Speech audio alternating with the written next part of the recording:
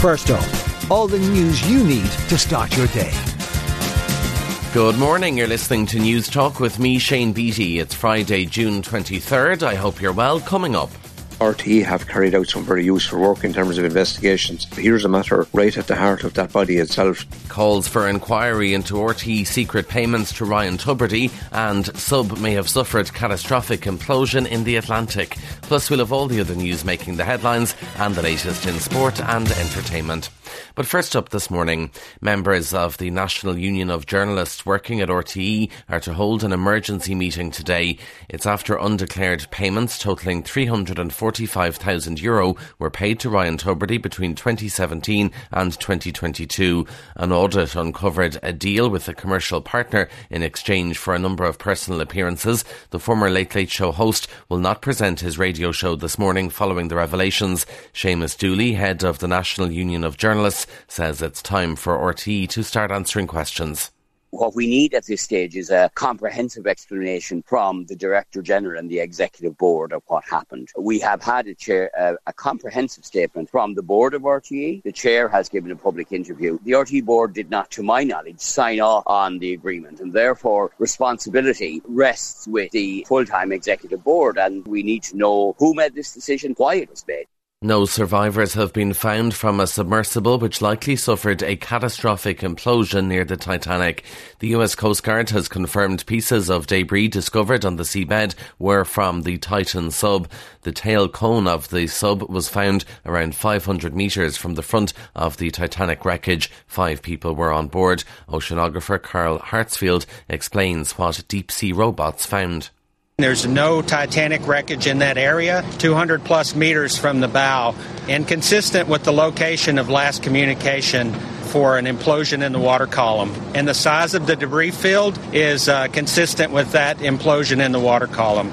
The government's Consultative Forum on International Security Policy moves to the University of Galway today. Among the topics will be Ireland's engagement with NATO through the Partnership for Peace framework, cyber attacks and growing concerns over the protection of critical offshore infrastructure will also be up for discussion. Galway East TD Sean Canny says Ireland's infrastructure must be protected.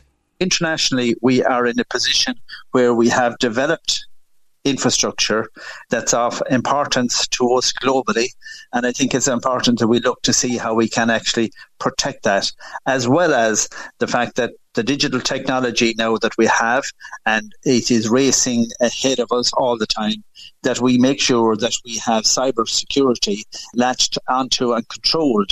Consumer confidence has improved slightly in June. People's household finance concerns are easing, with signs food and energy price hikes may have peaked. Economist Austin Hughes describes the other factors boosting their mood.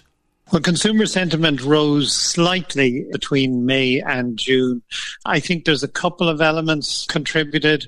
One is that there were widespread reports of price cuts by some supermarkets. There was also a slight easing in inflation.